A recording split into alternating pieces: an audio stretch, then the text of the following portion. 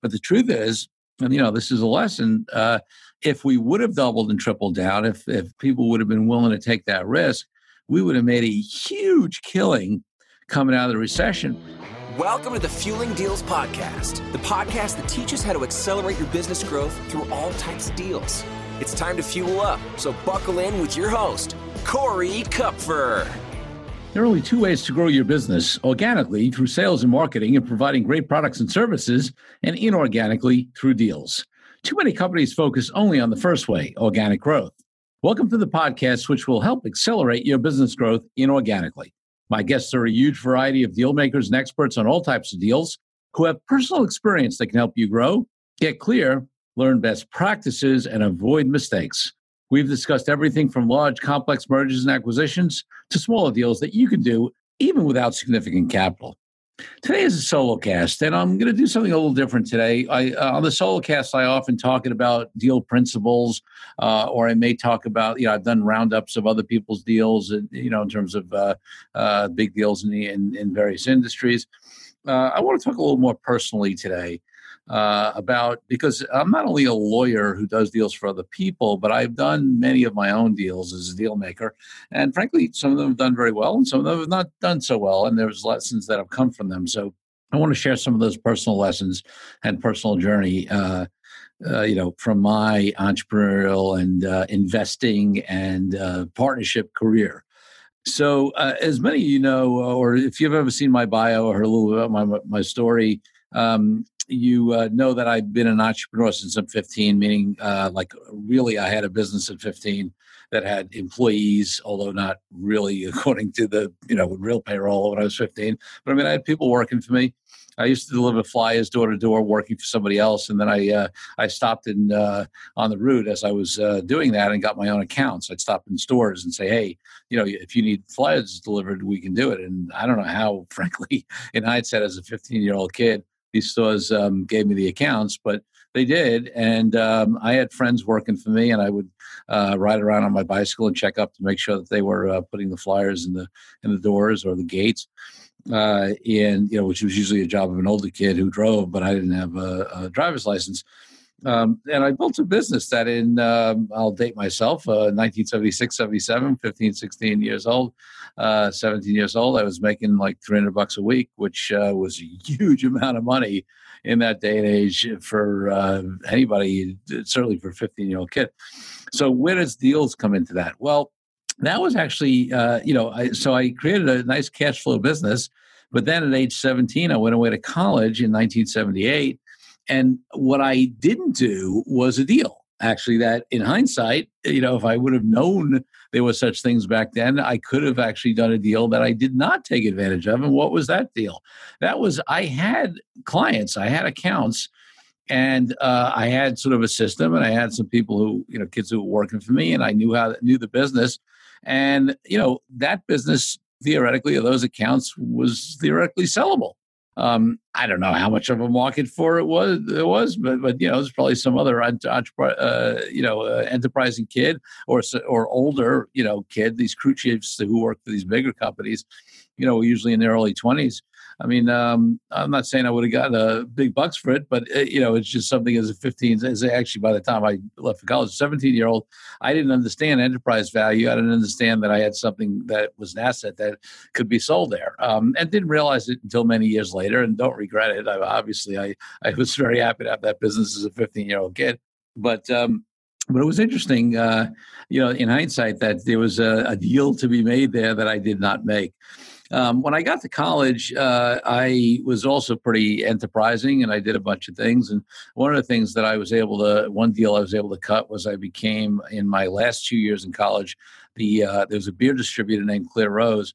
And Clear Rose this is in the days when the drinking age in New York was 18.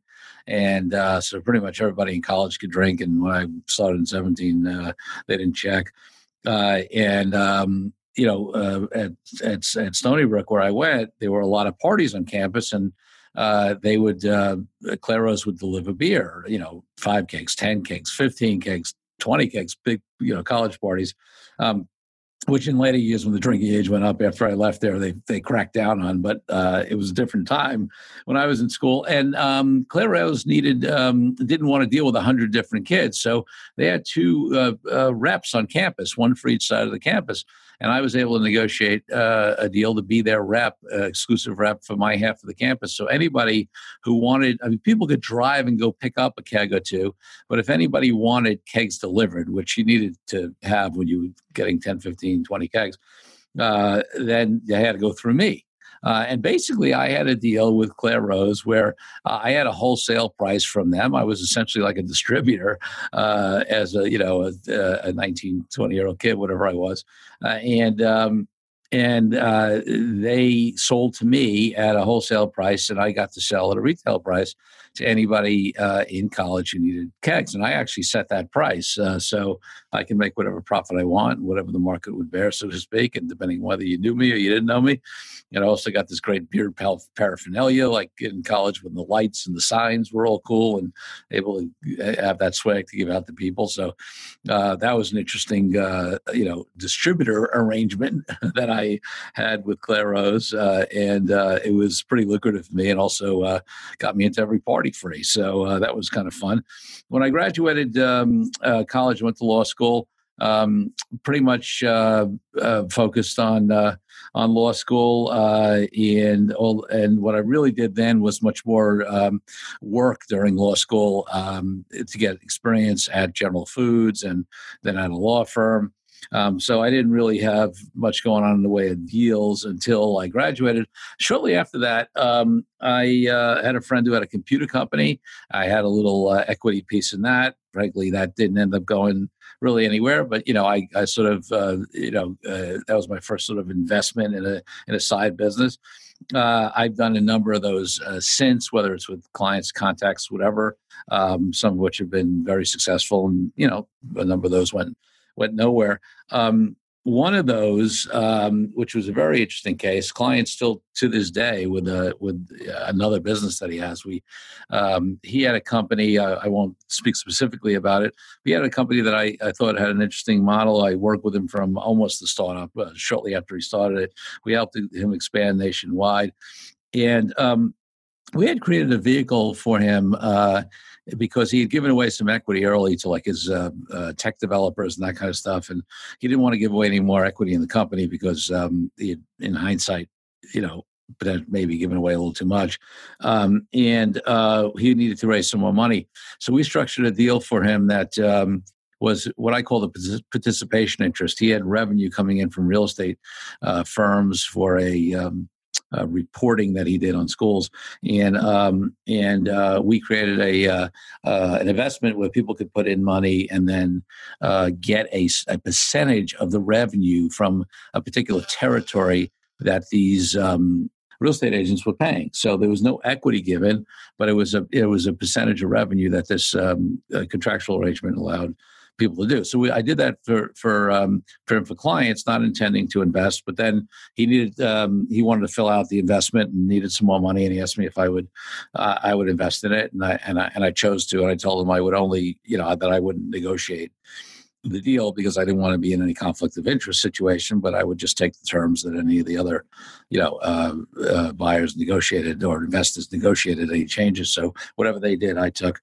And that turned out to be, after some ups and downs and some interesting times, and things were tough at some point and looked like, he might not make it. I, always had confidence in him in that business, and that investment turned out very, very well. And in fact, there was a point at which that client owed us about $80,000 in legal fees. And I had two partners at the time, which was another deal, obviously, to be in a business partnership. I've had a couple of them. That business partnership was good for, a good period of time and got us established. And then at some point, our interests diverged. We had different views of our relative values to the company, what we brought, the direction we wanted to go in, and we went our separate ways. But at that time, I was still in that partnership, and we had an opportunity. The company had some debt, and one of the things I was helping the client do was to have people convert that debt to equity, and because the debt burden would, needed to be reduced. And of course, that was risky, but I felt that the company had inherent value. It had phenomenal data, and it was actually moving. This was in the early days of the internet, and it was actually moving that data online. And I felt that database was worth something, even if the company didn't make it as a going concern. And I also thought that it would, continue on in any case, and had value to be bought. Well, I got outvoted. It was interesting. I had two partners at the time. I had started the firm, but we had added a third partner, and our approach was to, vote by majority vote. And those guys didn't want to convert the equity, and we would have gotten to convert it at a multiple, not dollar for dollar. And it would have turned out, when the company did get sold, we did get it sold. We would have made 3 times on that money. That 80 would have been 240. I did triple my money on my personal investment, but which by the way also converted to equity. They converted those participation interests to equity. So so I tripled that and would have gotten my share of the triple and the 80. But when you're in a partnership, you don't always get to make those decisions. So that was a deal I would have done that I couldn't do because I had been outvoted on the legal fee portion of it. There's a whole other set of deals that I started getting into real estate, and after doing some of that work with clients and learning a little bit about it, and I would see some opportunities sometimes, and there were, and I made some investments that did well, made some investments that did okay, whatever.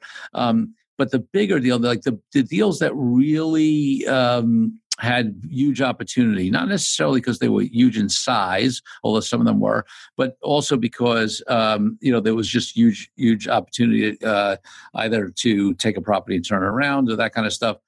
The great opportunities, you needed to be able to act quickly. And at that time in my career, in my 20s, it was actually really more in my 30s, my early 30s. I didn't have the kind of capital that where I could personally take advantage of some of these opportunities. And there were a couple of them that I lost that I knew would have been great deals. But, by the time I tried to go raise money, somebody else had come in and snapped them up because they could just write a check. So that triggered me to get into a business partnership with a friend where we created some real estate investment funds. And the theory was that these were going to be, discretionary funds, meaning that they weren't deal-specific funds. We raised money, put in some of our own money. We raised money from other people to create a fund that we controlled, meaning my partner and I, the investment decisions on, and we had the money available for what came up. And we did some nice deals in that fund. We did some condo conversions that worked out really well. And then we ran into some trouble with it, to be honest, because we had purchased most of the stuff like multifamily buildings in 2007, late 2006 into 2007. Of course, as most of you will remember, the 2008, 2009 Great Recession came, hit the real estate market, very significantly. And here's an interesting point about that. We had actually done everything we told the investors we would do in terms of being able to raise rents in the buildings and that kind of stuff, but ended up in some trouble with the one building specifically because of vacancies, because of the economy. And then, some of the other, buildings were sort of limping along. And we actually went back to the investors and suggested they double and triple down for 2 reasons. One, to have enough capital to carry these buildings through the tough times because we knew they would come back. And 2, because the same type of buildings that we bought at what were decent prices for the market at the time were now down 20, 30, 40%, close to 40% in some cases.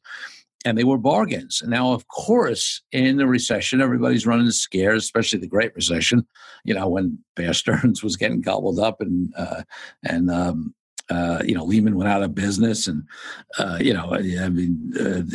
it's natural for people to run afraid. But if you study markets, and I've talked about this before, the people who make the most money are the ones who are smart in the down markets and invest when things are cheap. So we went back to our investors and we said, hey, we should be doubling and tripling down here. We'll make a killing.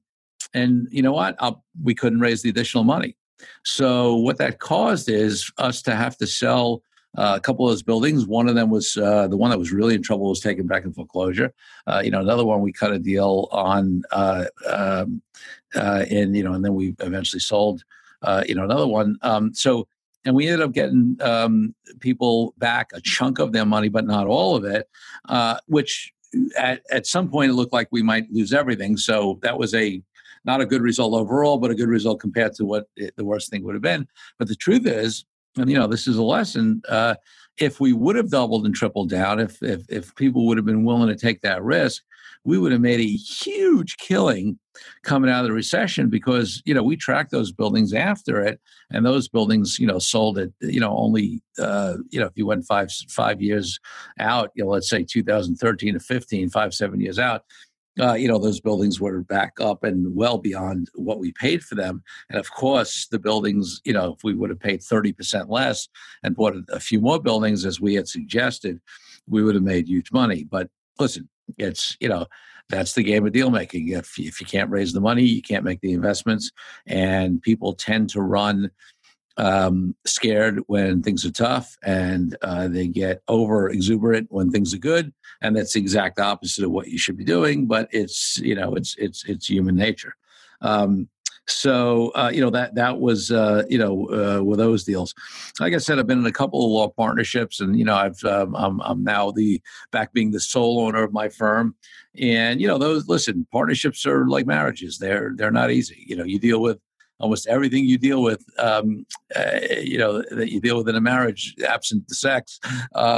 You're dealing with money. You're dealing with personalities. You're spending a lot of time together. You're dealing with different vision and alignment. And I don't regret anything that I've done in terms of being in those partnerships. Although I've learned a lot from them, and I've learned that it's important for me not to be myself and to stand for my values and to stand for the culture that I want in a firm. And there was one situation where I let that slip. I mean, I was able to sort of protect and defend my people, but overall, there was definitely cultural disconnects and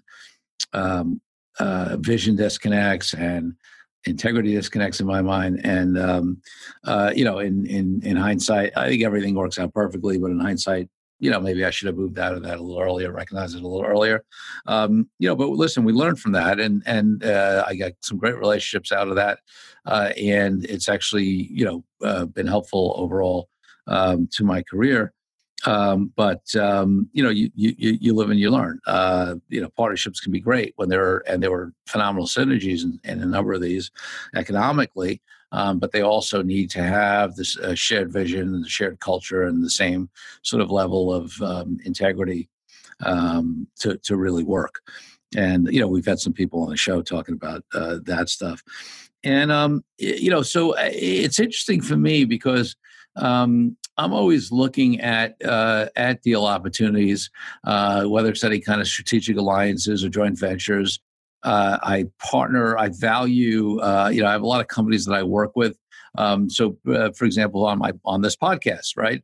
I could have done it all on my own, but I partnered with a company that does this.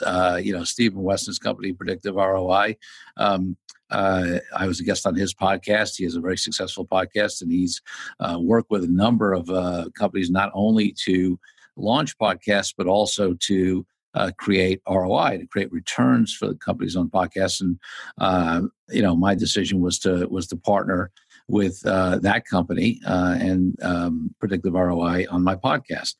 When I did my book, my Authentic Negotiating book, I partnered with Advantage Media, who is a turnkey business hybrid business publisher that works with the whole model is to work with entrepreneurs to help them get books published. I could have self-published. I could have gone the other extreme and looked for, a deal with a major publisher. Which, by the way, my wife has a deal with a major publisher. A little plug: her book is coming out January 21st, and it is called The Calling. And it is for people who want to find really what they're here for in life and how to make it into a successful business that is true to who they are, that makes them money, and that has them make a positive impact in the world.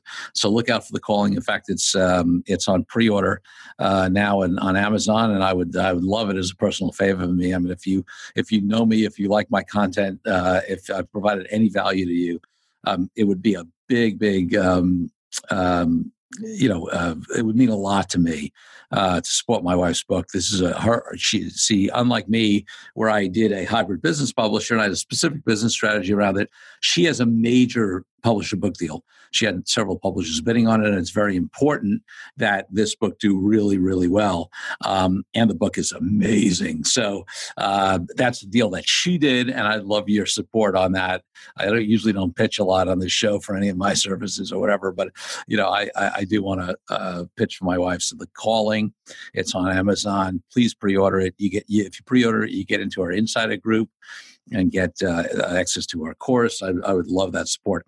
And again, so she did that deal, that publishing deal. So my wife, also does deals in her business, which I'm an advisor on and help her with. So, where it used to be the old commercial where for the what was it called, the Hair Club for Men or something, where the guy used to say, "I'm not just the owner, but I'm also a client."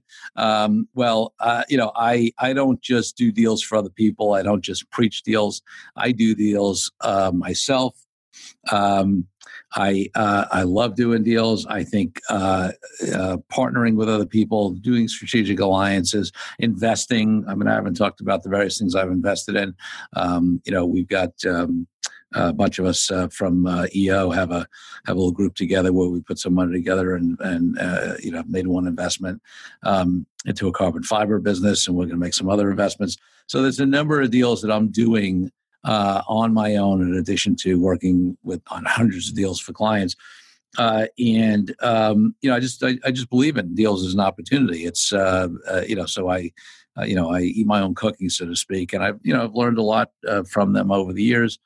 I think, the more deals you do, the more experience you get in vetting deals, the more experience you get in doing due diligence on deals, the more experience you get in figuring out who to partner with, what type of people you work well with, whether it's in a business partnership, strategic alliance, joint venture, anything like that. And that's some of my history. I hope it's been useful to you all. Again, I talk all the time about organic growth and inorganic growth, or what we're starting to actually talk about as deal-driven growth. And you want to do both, right? Organic growth is crucial. If you can't make a sale of your product and service, then you shouldn't be in business. If somebody doesn't want to buy it, subscribe to it, pay for it, however your model is, then you can't be in business. But if you combine that with deals, then you have an opportunity to grow more quickly. You learn a lot more about yourself, and you can achieve certain objectives that you may not be able to achieve as quickly, as easily, or at all by purely organic growth. And I believe in that model as well. So with that, folks, I'd like to thank you, Fueling Deals listeners, for tuning in. Remember, there's only one difference between companies that grow inorganically and those that don't. And it's unrelated to size, amount of capital, or any other factor. Other than that, the owners and executives of companies that do deals make a decision to do deals, and then they take action. Well, it's time to refuel. So until next week, Corey Kupfer signing out. Thank you again for tuning in. Be sure to leave Fueling Deals a rating and review on iTunes and Google. Check out all our episodes at fuelingdeals.com to find out more resources to accelerate your business growth.